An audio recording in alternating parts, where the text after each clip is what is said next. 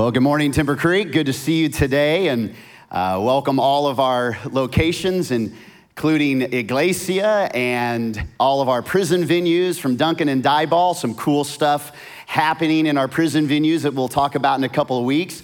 We want to welcome Nacogdoches, everybody online. Of course, Groves campus, so glad to have you guys joining us here at the broadcast location. Come on, everybody, let's welcome each other to church this morning. So glad to have you, and if you're a guest, we want to roll out the red carpet for you and let you know we're so glad that you've taken part of your weekend and spent it with us. I believe the Lord is going to meet you right where you are today. Before we go on, we had some announcements, and I just want to encourage you on two things. Tomorrow morning, myself and 34 other individuals are getting on an airplane. We're heading to Israel on a tour of the Holy Land, and it's going to be an incredible experience. 34 other people from our church have joined. If that's something you're interested in joining us, it's too late.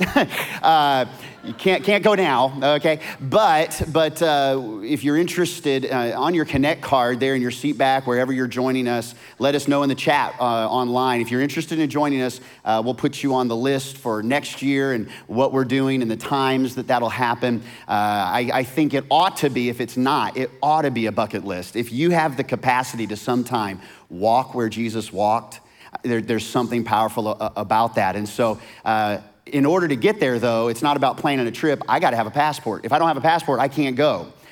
So thankfully, I've got an updated passport. I'm ready to make it happen. But let me tell you something, two things so important to know. Parents, listen to me with your kids. Camp is a passport to something fresh and something new.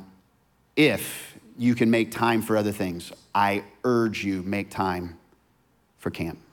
There's something about kids leaving the normal day-to-day and spending time having fun and then focusing on Jesus. There's just something powerful about it. It's a passport to something different. And then secondly, I'll say this. Every first Wednesday of the month this year, we're doing First Wednesday. And I believe it's a passport to what God wants to do next through Timber Creek Church. I believe it's not going to be the newest, greatest, biggest strategy. It's not going to be the renovations at the Groves campus. It's not going to be multiplying leaders and multiplying locations, although that's what God has called us to do in this season of ministry. But it all is going to be fueled by worship and prayer.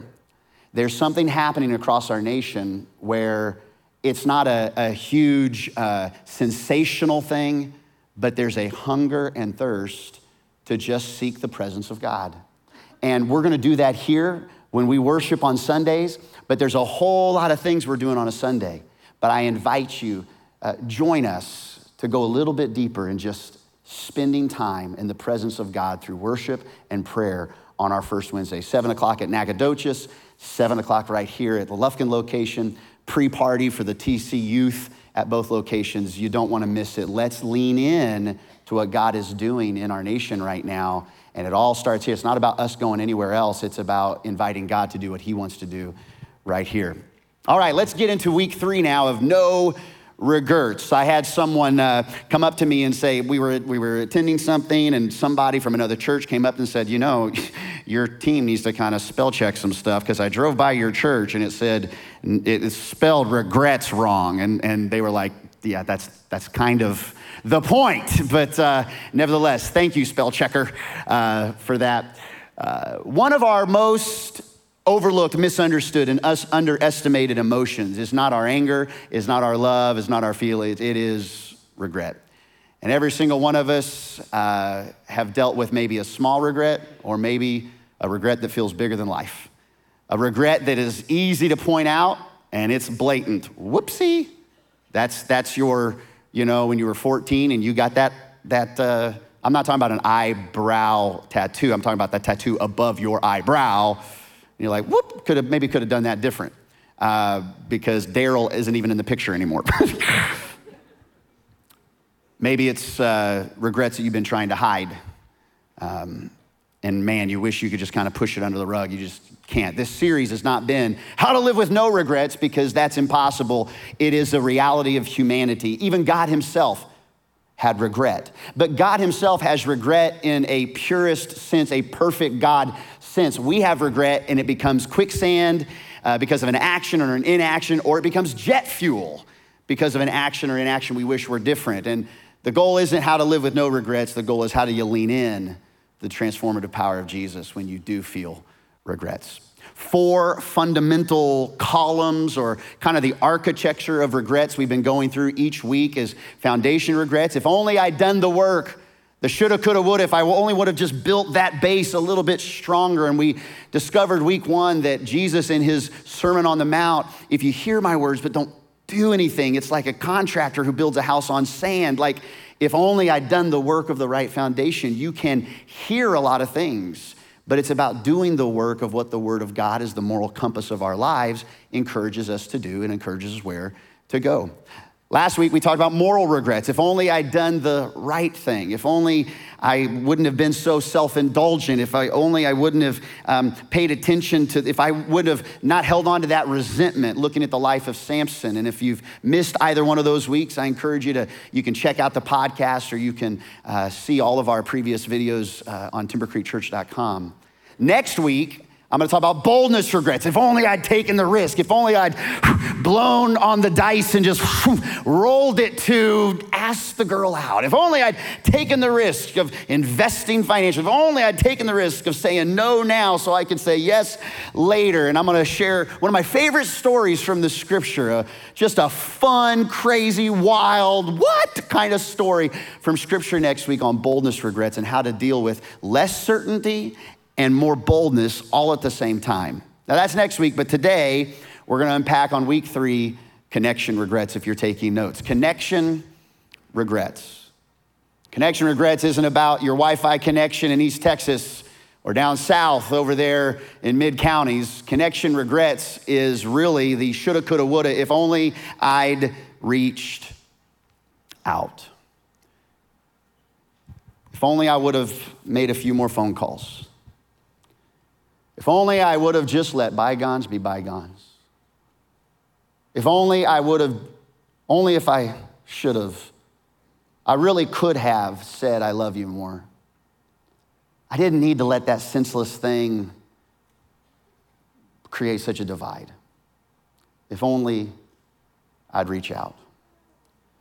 In the regrets of the dying, a hospice director for over 30 years wrote a book on some of the common regrets of those that are in hospice and what they say when they know that life is very short. And they're not saying, oh, I wish I would have done better on my taxes.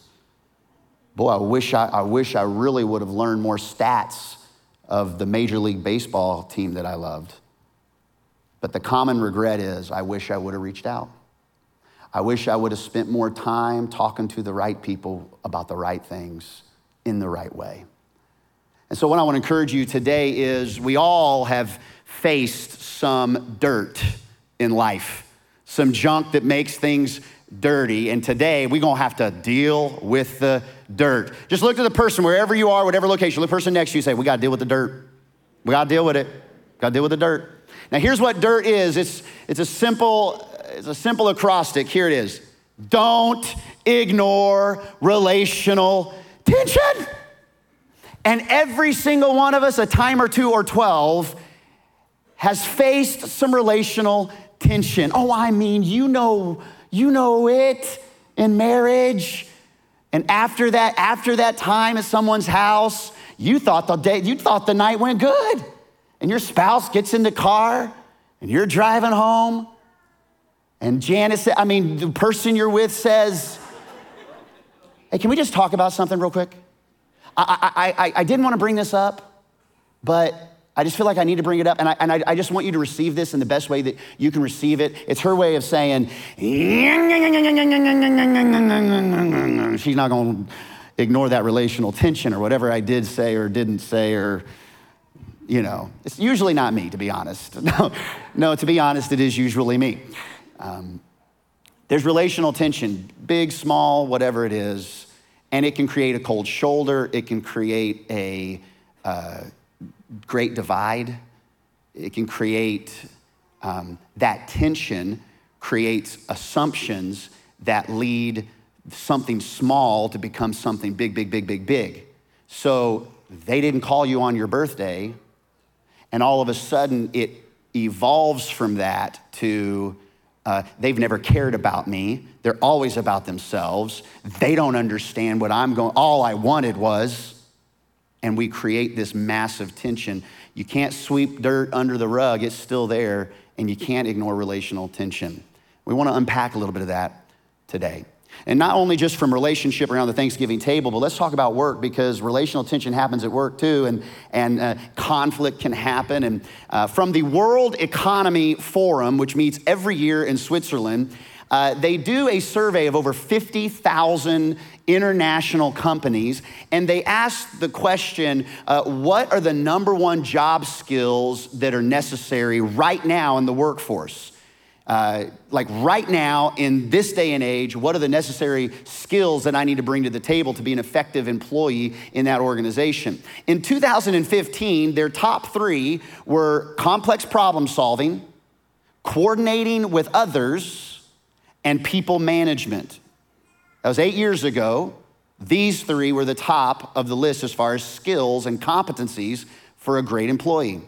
In 2020, in January, little did they know March was going to shift this up just a little bit in 2020, but in 2020, complex problem solving was still at the top, but it shifted from coordinating with others and people management to critical thinking and creativity. I want you to notice a slight movement here in that these two are people related. Now our top three actually, you can see how the management of people is kind of dwindling as we go from more community focused to more individual focused. You can even see it in the architecture of our homes. Used to be we build big front porches. You remember spending time maybe on grandma's front porch, and we'd have chairs and tables on the front porch, and the backyard would just kind of be the backyard, maybe for the garden or whatever. But now we've shifted that to where 50 feet away from the garage, you open the garage door, you go in, you shut the garage door, you don't answer the front door. People walk in through the garage door if they actually know you, but really you're gonna spend more time on the back porch than you are on the front porch. We've kind of shifted from, hey, everybody out here, to more of an individualistic culture. And we can even see it that what they're estimating for 2025, in 2025, here's what they believe are gonna be the three skills necessary in the culture wherein we will live 3 years from now: critical thinking, active learning, and complex problem solving. Now notice here how much more about me it's become. Critical thinking, I gotta think about this thing. And it's not even active listening, which I think is hilarious. It's just active learning, like I gotta learn some stuff. I gotta be about me. Me. I like talking about you usually, but occasionally, I wanna talk about me. But here's what still stands for the next 10 years. Complex problem solving is like an issue. And do you know why complex problem solving is an issue? Because life is complex. There will be problems. They need to be solved. And almost all of those problems are usually gonna be people problems.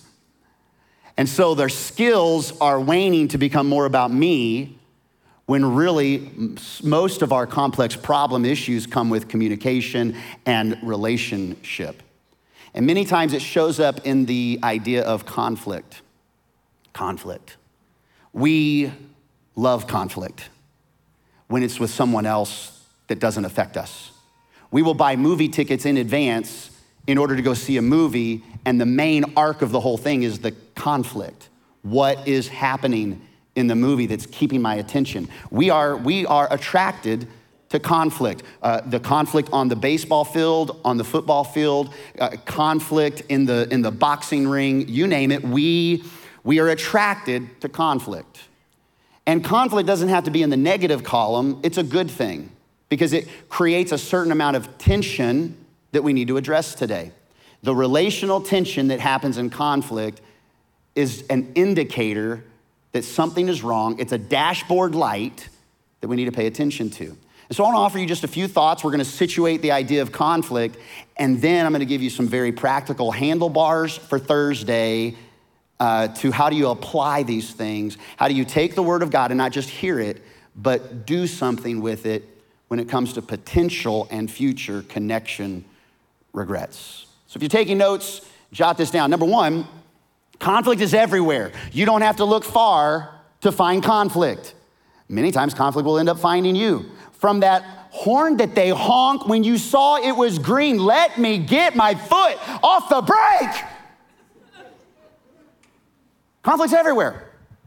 Conflict is flipping the channels, you got conflict. Conflict is somebody you saw walking into church and they're, and you walk, oh, hello, God bless you. Conflict's everywhere. Conflict is around us with people that we're not associated with. But then we've got conflict between us, where we have something around this, like in your family, there's a conflict between your sister and your dad. That's around us. But then you have conflict between us, it's you and your dad, or you and your sister, or you and your brother, or you and your spouse. On top of that, we have conflict in us.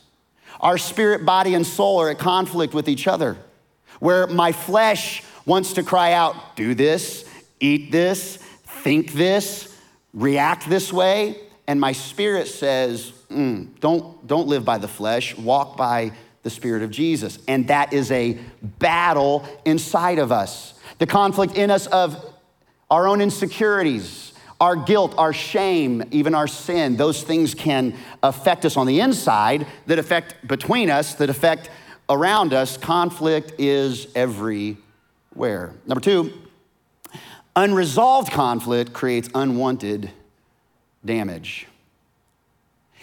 It may just be a dripping faucet now, but if left unchecked, could destroy your entire house. If just left unchecked, a dripping pipe can create unbelievable, unwanted damage. Here's some things that when you're dealing with conflict and you're choosing to like, forget it, I'm not even gonna waste my time with them. Unresolved and kind of ignored conflict.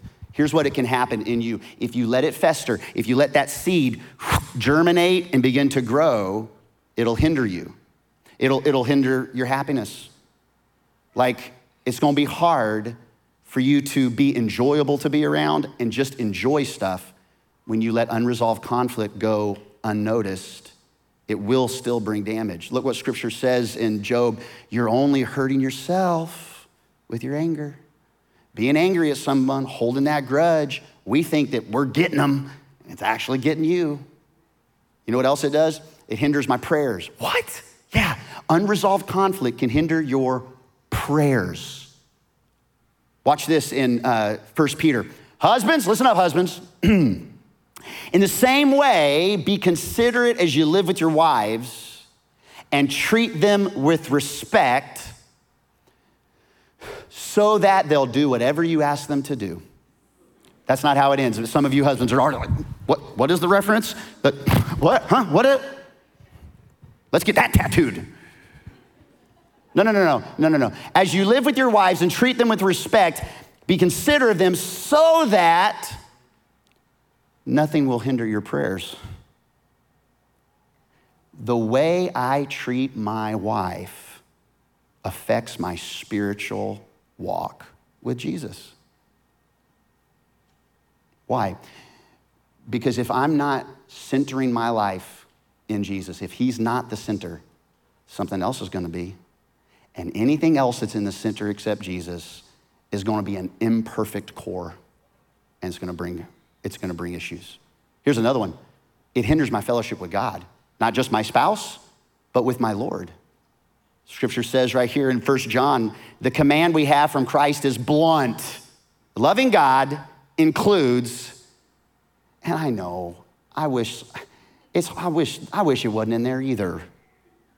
Loving God includes loving people. You got to love both. You got to. Number 3, conflict is not a sin. So if you've dealt with conflict with someone, it's not because you're running from God. It's not because you're sinful. Like, we would have ultimate harmony all the time. So we need to pray right now, because if we're not in harmony, something's happening and there must be sin in the camp. No, it just means like conflict's gonna happen. Stuff's gonna take place. you're gonna be offended. And sometimes you're gonna be offended for the right thing, and you're gonna be offended for the dumb thing, and you're just gonna be offended. Living unoffended is actually impossible according to Scripture. But when you are offended, there is a response on how you respond scripturally. Conflict isn't a sin. Okay, now let's remind ourselves what sin really is. Sin isn't the act I commit. Sin is the authority I reject. So sin is saying, I want to be in charge no matter what. Even if God says something different, I want it my way.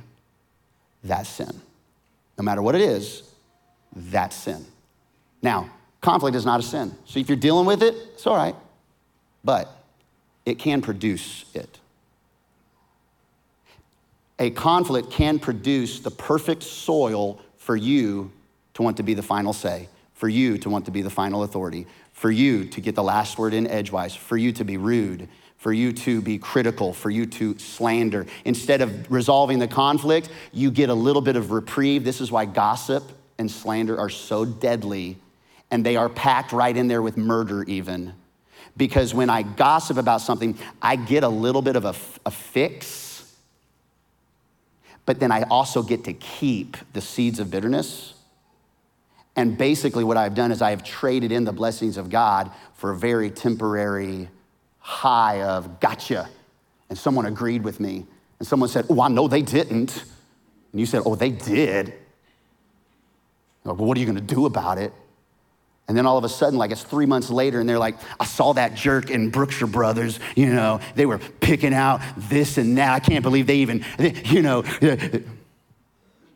and it was like, it wasn't even the name brand. Number 4, or 5, should have been 4. I guess I named it wrong. Conflict is never resolved by what? Yeah, you don't wake up in the morning after last night having the fight of your life with your spouse, and you're leaning over saying, hey, you good? I'm good. Let's go get pancakes. Very rarely is conflict resolved. It may be resolved by sleep, and you don't remember the night before, but it is never resolved by accident.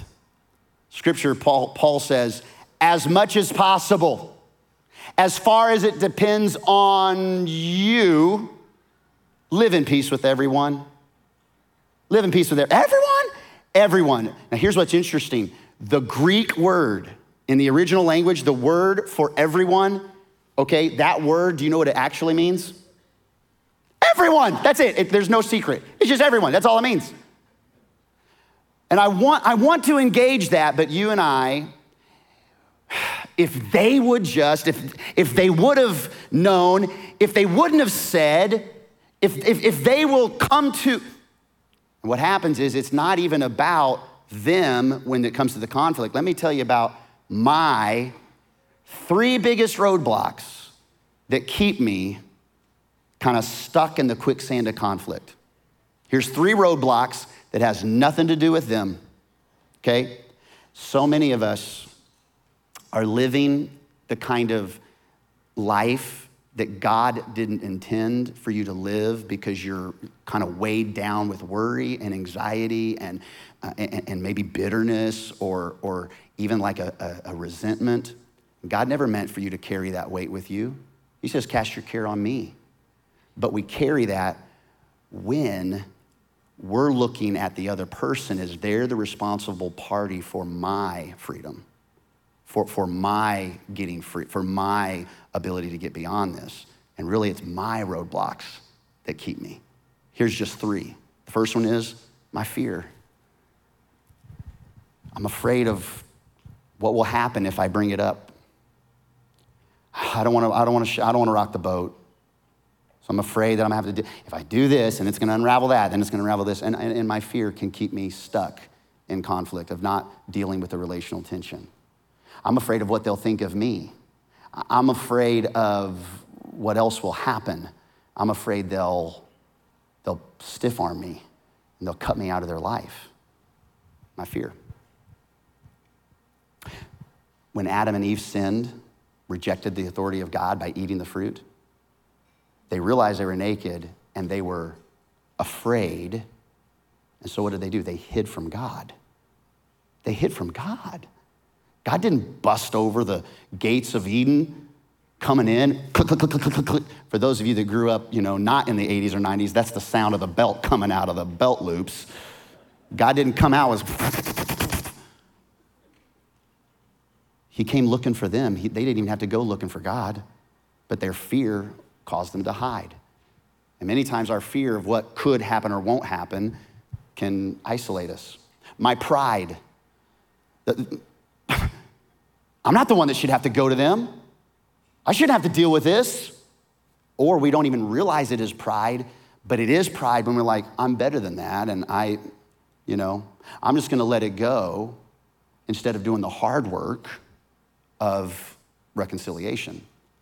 But can I tell you that my fear and my pride, those are two really big ones. But there was this lie that I grew up with.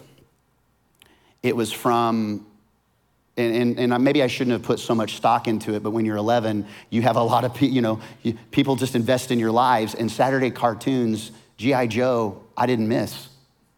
And at the end of every G.I. Joe cartoon, there was like a real life situation where, kids are riding their bikes and there's a cable on the ground. It's like, like, oh, stop, John.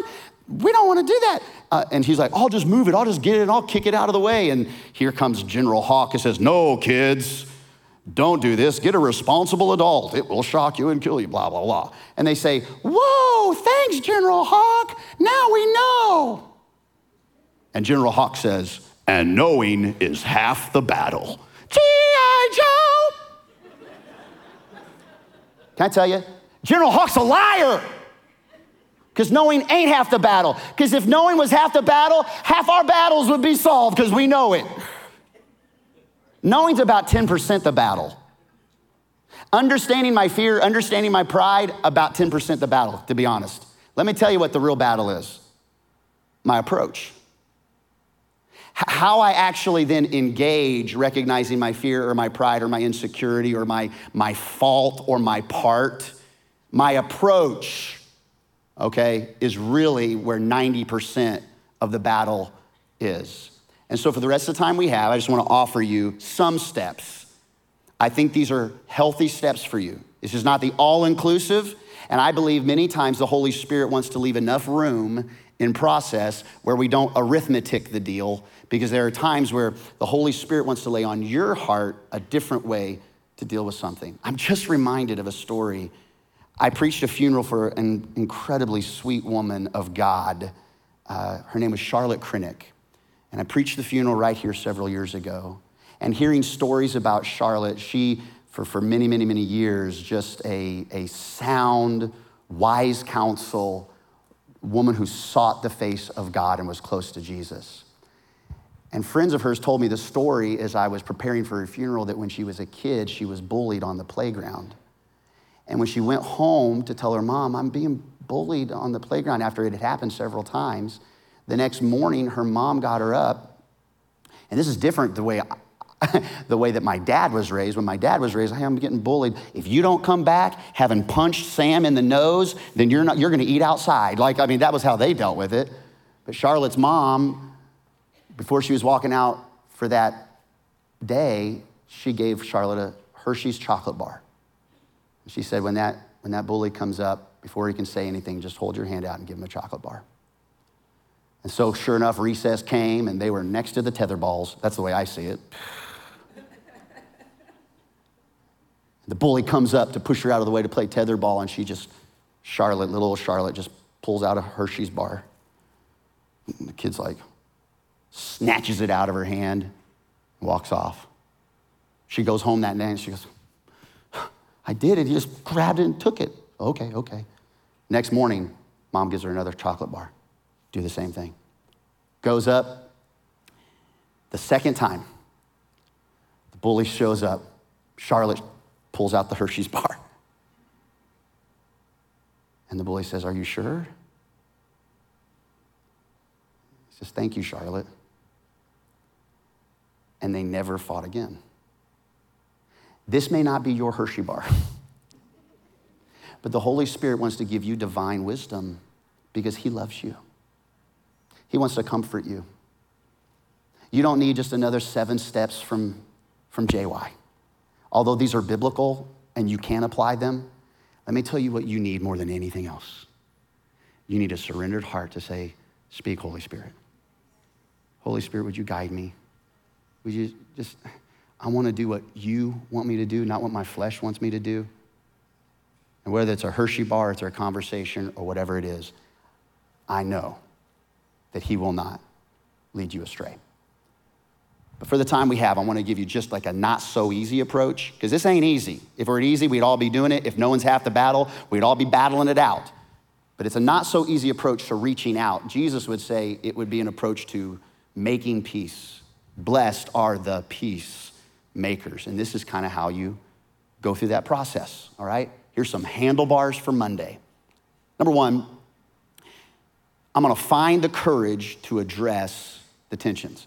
If my fear and my pride and my approach are blockades, they are roadblocks for me, then this one deals with your fear, because he wants to give you supernatural courage to actually address the tension. And you may not realize it, but addressing the tension is a whole lot more important, and you're being a whole lot more obedient than you realize when you engage courage and address the tension. Look what Jesus says again in the Sermon on the Mount, Matthew chapter 5.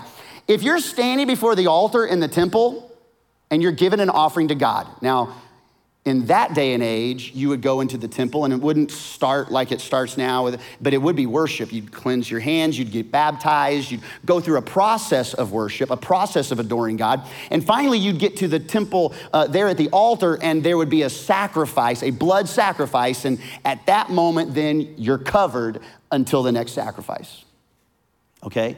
And so if you're there and you go to the worship house and you are singing a song and you're having a good time and you're about ready to have an offering to God, and you suddenly remember someone has something against you. You ever been there? You suddenly remember, whoops. Like this morning I had to suddenly remember my son is not ready to go and it's 8:58 and I didn't even wake him up for church. So as a good follower of God and pastor, my son just missed church because I completely forgot about him. Here I was preparing my sacrifice. You remember someone has something against you, here's what you do. Oh, you remember that Carl said that thing. And you're in the middle of, I believe for it. No, no, no, no, no, no. You're like, oh, that Melissa can sing. Boy, that Pastor Stephen is so handsome. Like, oh, he is like Stephen Curtis Chapman and Johnny Cash combined. And you're just like, worshiping God. And in the middle of it, you're like, oh, that Carl, I hate that dude. Or actually, you're thinking, oh, that Carl, he's really upset with me. I don't even know why he's upset with me, but he's really upset with me. Scripture says, you leave your offering there beside the altar. You go at once and first be reconciled to that person. That's how important it is. That's how much God sees relationship of loving people and loving him are deeply intertwined. It's why when Jesus gives us the prayer model of how to pray our Father in heaven, it starts with our Father in heaven. But right after he's done praying it, he doubles down on the part where it says, forgive us our trespasses as we forgive those who trespassed against us. Because right the next scripture he says, because if you don't forgive, I won't forgive you. That's tough, but it's God. He's like, you can call me Father in heaven, but if you can't get to the whole forgiveness piece, if you don't forget, like, you don't get me. You don't understand me. You don't even know your Father if you can't understand that piece. So let me just say, reconciliation takes priority over worship. Like God cares about you reconciling so much, or at least addressing it. It's a higher priority, according to Jesus, than just worship. Because how can you really worship with spirit and truth if you know there's a wedge between you and a neighbor? Whether I'm the offender or I'm the offended. In this particular thing, Jesus says, you remember that someone has something against you. It's not that you remember that you have something against someone. Whether I'm the offended or I'm the offender, it is my move. You're the one that needs to leave. You're not waiting in your worship, waiting for them to come over to you in the middle of it. I'm sorry I said that. It's your move. It's your move. And some of you before noon today, you need to make a move. You need to pray about it and follow the process. Invite the Holy Spirit into all of it. Some of you, one of the biggest things keeping you from what God wants to do next in your life is something you're not letting go. And here's the deal, my worship is worth less. It's not worthless, but it's worth less until I do. God didn't even care about the offering because what your real offering is starts here. You know, the reason we give is to show God and show one another where our heart really is. We don't give just so the church can move forward. As you're faithful to give, to show God, here's my heart, I surrender, you're number one. As we give tithes and offerings, and if you've never tried to put them to the test, you should. Not because your pastor says it, because the Bible says it. And if you want to follow the word, giving is part of following the word. But try that, see what God does. But what happens is I show him my heart, and then because I show him my heart in my giving, I'm able to then, the church is able to do cool stuff because we've shown him his heart. We're able to relaunch Groves. We're able to do what God calls next, but it doesn't start with what the church can do. It starts with who's gonna be God in our life. And my worship is worth less until I deal with the stuff God's called me to deal with. Number two, I will confess my part. This is the pride piece, where you played a part. And listen, for some, it was 99%, it was 99.8% them, and it was 0.02 whatever percent you. Okay, I get it.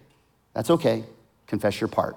Now, what that doesn't sound like is later tonight, leaning over to your wife and saying, babe, look, 98% of this whole situation is really you.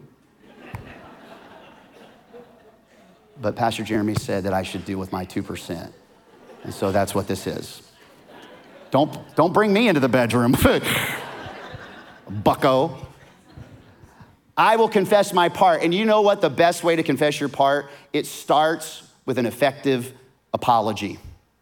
It starts with an effective apology, but we don't know. We've kind of lost the art of how to effectively apologize these days.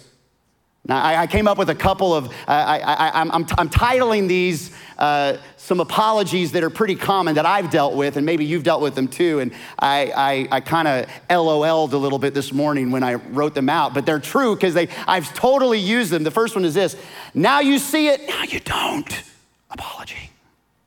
You see it up front, but then it kind of loses, it goes invisible real fast. And that apology sounds like this: I'm sorry I hurt you, but you always never, I'm sorry that I did that, but if you would just, all right? That's a now you see it, now you don't apology. Here's another one: the secretly shifting blame and very lame apology. It sounds good up front, but as you dissect it, you're like, well, I do not think that means what you think it means. And it's, hey, I'm sorry if it made you feel like, okay, now how is that? That one's a little bit more sneaky. I'm sorry if me flying off the handle caused you to feel like, I'm sorry if you don't trust me to do that. I'm sorry if you, okay? And what happens is it's a very easy incognito way to not really take the blame or not even take responsibility for your part. Let me give you one that is not, it doesn't always work, but it is definitely the log jam breaker apology, which you can start here. If you take this one to the extreme, you can take on a victim mentality, and you don't want to do that either. But this is a great place to start with an apology, okay? I'm gonna give it to you. You may wanna take a picture of this one because it's not in your notes, because you won't wanna use it, and I'm gonna say you're welcome later, okay? Here it is. You're not gonna like it, but here it is. I'm sorry. I tend to only think of myself first. Because you do, and I do too. The book of James says, what starts quarrels and fights among you? Is it not your own desires within you? You want what you can't have. And what we want is to always be right, and you can't have that. What we want is to get the last word, and you don't always need that. And so I'm sorry, I do tend to only think of myself first. It's not that I don't think of you, it's that very quickly I'm wired for self-preservation and focus on myself. And Jesus invites us to a better life than that. All right, number 3. I will choose curiosity over defensiveness. We are wired to be defensive, but curiosity, it may have killed the cat, it makes you a whole lot better leader, makes you a whole lot better follower of Jesus when you're curious. Jesus asked 168 questions through the 4 Gospels, and he's Jesus. He has all the answers. He knows everybody. But he asked great questions. Even God, the first question God asked in the Bible, where are you? He knows where they are. They're hiding naked with just fig leaves behind the sycamore tree. But he asks questions because it brings clarity, not just to the person asking questions, but the person answering the questions. Questions are kind, and it's about your approach. Choose curiosity. Don't just say, I know that ticked you off when I did that, and I'm sorry. Hey, when I said that, it caused a response in you. What was that? Can we talk about that? Because it may be that the response that you're reading as ticked off may be a completely different response, but you've already kind of manhandled the thing without even asking, what are you really feeling right now? What are you feeling? Okay? An undervalued character trait of Jesus.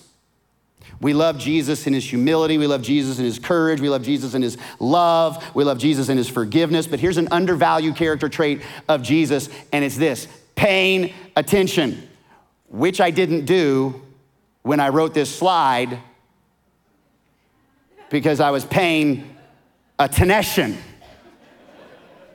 And I noticed that in first service, and I said to them, I was gonna tell you that I did that on purpose to see if you were really paying attention, but you weren't paying attention. But here's the deal. How quickly we kind of gloss over things and we don't really pay attention to what someone's saying, what someone's feeling, where someone's coming from. And an undervalued character trait, Jesus knows everybody, and yet he pays attention to them. Mary and Martha have lost their brother Lazarus to death, and they had told him he was sick, and Jesus didn't come when they asked him to come. In 4 days, not only did he not come, but then he took the journey there. He had been dead 4 days, and they had already sent him an email. They had already texted him. He said, man, I hear you, and he pushes the heart button on it, but he doesn't show up. And Martha shows up and says, had you been here, he wouldn't have died. And Jesus gives her a theological statement because Martha is that way. You'll read about her.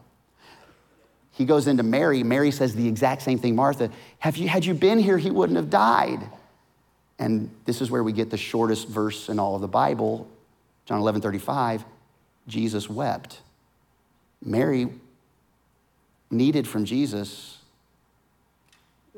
for Jesus just to feel her. And he was paying attention because it was the same question, but he was paying attention, and they got different responses. Parents, it ain't a one size fit all. Okay? What worked for you was, well, my dad would just tell me, you go to the woodshed. Okay. Spare the rod, spoil the child. I get that. But don't cookie cutter your discipline just because it worked for you. Don't mean it's gonna work for every other kid. You are raising individual, made in the image of God champions. It deserves more of your attention than just discipline in the way the other people in culture discipline, or saying whatever the other people in culture are saying. Can I tell you, dads, let me tell you, get this out of your vernacular. If you got beautiful girls, like I got a beautiful daughter at home, 19 now, okay, and boys start coming around, wanting to pay them an attention to when they're 24, 25, just kidding, when they're young. And you know what we tend to say? Well, I'm gonna have my shotgun ready. You know, bless God. and put the fear of God in them. That might just be your future son-in-law. So I would pay attention. I would pay attention. You want to drive the whole relationship based on fear? Based on, oh, I'm rough and tough. Do you really think that that's the kind of guy you want most for your daughter? So the first conversation that I've had with the two boys that my daughter's shown interest in have been, hey, my daughter doesn't go on agendaless dates. If you don't have an agenda, you don't get to date my daughter. A non-agenda date is the leading cause of teen pregnancy. Okay. That's funny. I think it's funny, but anyway, it is. Duh. It's like, what are we gonna do? I don't know, let's just hang out and talk on the trampoline. Yeah, right. Yeah, right. Moving on, where the heck am I going with that? I say, hey, I have tried to treat my daughter with crazy respect. I'm treating her with crazy respect in her boundaries. I've never seen my daughter naked past 1 year old. I'm asking you not to see my daughter naked either. And so let me tell you why I'm saying all this to you, Bobby Joe, is because Jesus loves you and he cares about you. And I love my daughter, but nobody cares for my daughter like Jesus cares. And all of this relationship is partially to show the world who Jesus is. And so I'm asking you, help me. Help me in your dating relationship, show the world who Jesus is. Okay. Now that's a lot harder, and it's a lot harder for you, maybe easier for me. I kind of talk like this for a living, I guess. But parents, let's do better. Pay attention. Give them a greater goal than just to be scared to death of you, all right? Paying attention. Listen for the hurt in someone if you've had conflict, all right? Let me go through these quick now. Number 4, I want to tell the truth tactfully. Tactfully. Some of you misread that and you thought I said, I will tell the truth tactfully. Like, yeah, now I'm gonna get him. Now I'm gonna get him. Jot this down, it's not in your notes. I'm never persuasive when I'm abrasive. You might be persuasive 1 or 2 times, but you will not long-term be persuasive if all you are is abrasive. And you might say, well, I'm just being honest. Just being honest. If you don't like the truth, don't come around me because I'm just being honest. Well, I'm just being honest is not a free pass to just being ugly and just being like, a jerk. So truth without love will be resisted eventually with your kids and with your friends. Truth with love is more easily received. Number 5, I will fix the problem, not the blame. We tend to want to fix the blame on someone versus fix the problem. When Janet and I have an argument, we can very easily go to boxing mode where she's in that corner and I'm in this corner. And who cares about the issue? We're just gonna fight each other. We're just gonna get upset with each other. And after a few rounds of duking it out verbally, what are we even fighting over? Honestly, the better is for me to take her hand and bring her over here saying, we're not fighting each other on this. We're gonna fix the issue. Now that issue may be my insensitive comment, but it's not that she hates me. It's not that she doesn't think I'm enough. She thinks that that's not my best work. That right there is the issue, not me. I'm not the issue, but that comment I said is the issue. So let's talk about that comment and what happened with that. Are you following me on that? Okay. Number 6, I'll focus on reconciliation, not just resolution. It's one thing to say, I'm sorry, you're sorry, we're good, okay, let's move on, and still hold a grudge. Reconciliation balances the books. But as much as you want to try, there's some people, no matter what approach you take, you can be as humble as Jesus Christ himself, and they won't receive it. Just because you want reconciliation and restoration doesn't mean you'll get it. And that's that whole addiction to control. So because I won't get it, I won't give my forgiveness. I won't give my vulnerability. I won't give those things to the Lord. So number 7 is I will forgive.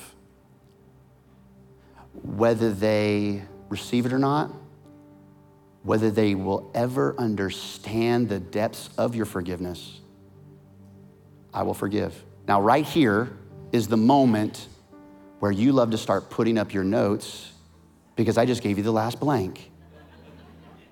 And instead of right now thinking about anybody that you need to approach, you're thinking about Cotton Patch or getting your dadgum kids because you don't want to have that line go there, goes forever over there at KidWorks.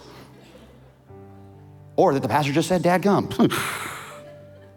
Whoops. So just pause for a second. Pause. Who do you need to forgive? I've already forgiven them. Jesus said, for some, it's going to be a 70 times 7 thing because you have forgiven them, but then it creeps back up and you got to forgive them again. And it creeps back up and you got to forgive them again. You got at least 490 times biblically that if you're at 480, there's still work to be done. There's still work of forgiveness to be done. I will forgive. And the truth is, when I forgive, it may not change their heart. They may not change a lick in their life, but it always changes me. Forgiveness always changes me because it realigns my heart with the one who created it. So, for where 2 or 3 gather in my name, there am I with them. That has been the prayer service scripture forever. We're all gathered together, and the Lord says, if 2 or 3 are gathered in my name, he is in the midst of us. So let us pray. Do you know that scripture has nothing to do with prayer? That scripture is in response of Matthew 18, where Jesus is communicating, here's how you deal with conflict. Here's how you deal with conflict. You go to the person. If they won't hear you, you bring someone else with you. If they won't hear you, then you treat them like an outsider. And you know what? For a long time, I misunderstood that. I misunderstood that scripture. You treat them like an outsider. They ain't in my circle. They ain't in my family. Treat them like an outsider. How did Jesus treat outsiders?